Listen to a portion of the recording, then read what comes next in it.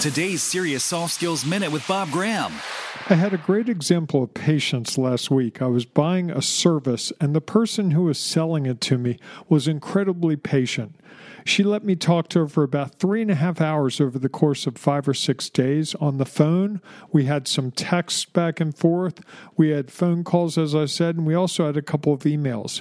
But it took me that long to understand what this was and how it would work for me.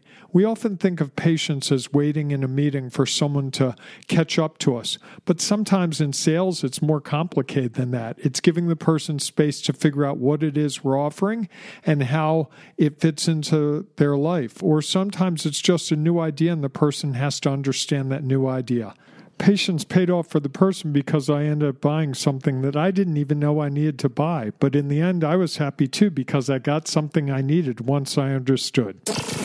For more on this topic, listen to the Serious Soft Skills podcast at SeriousSoftSkills.com.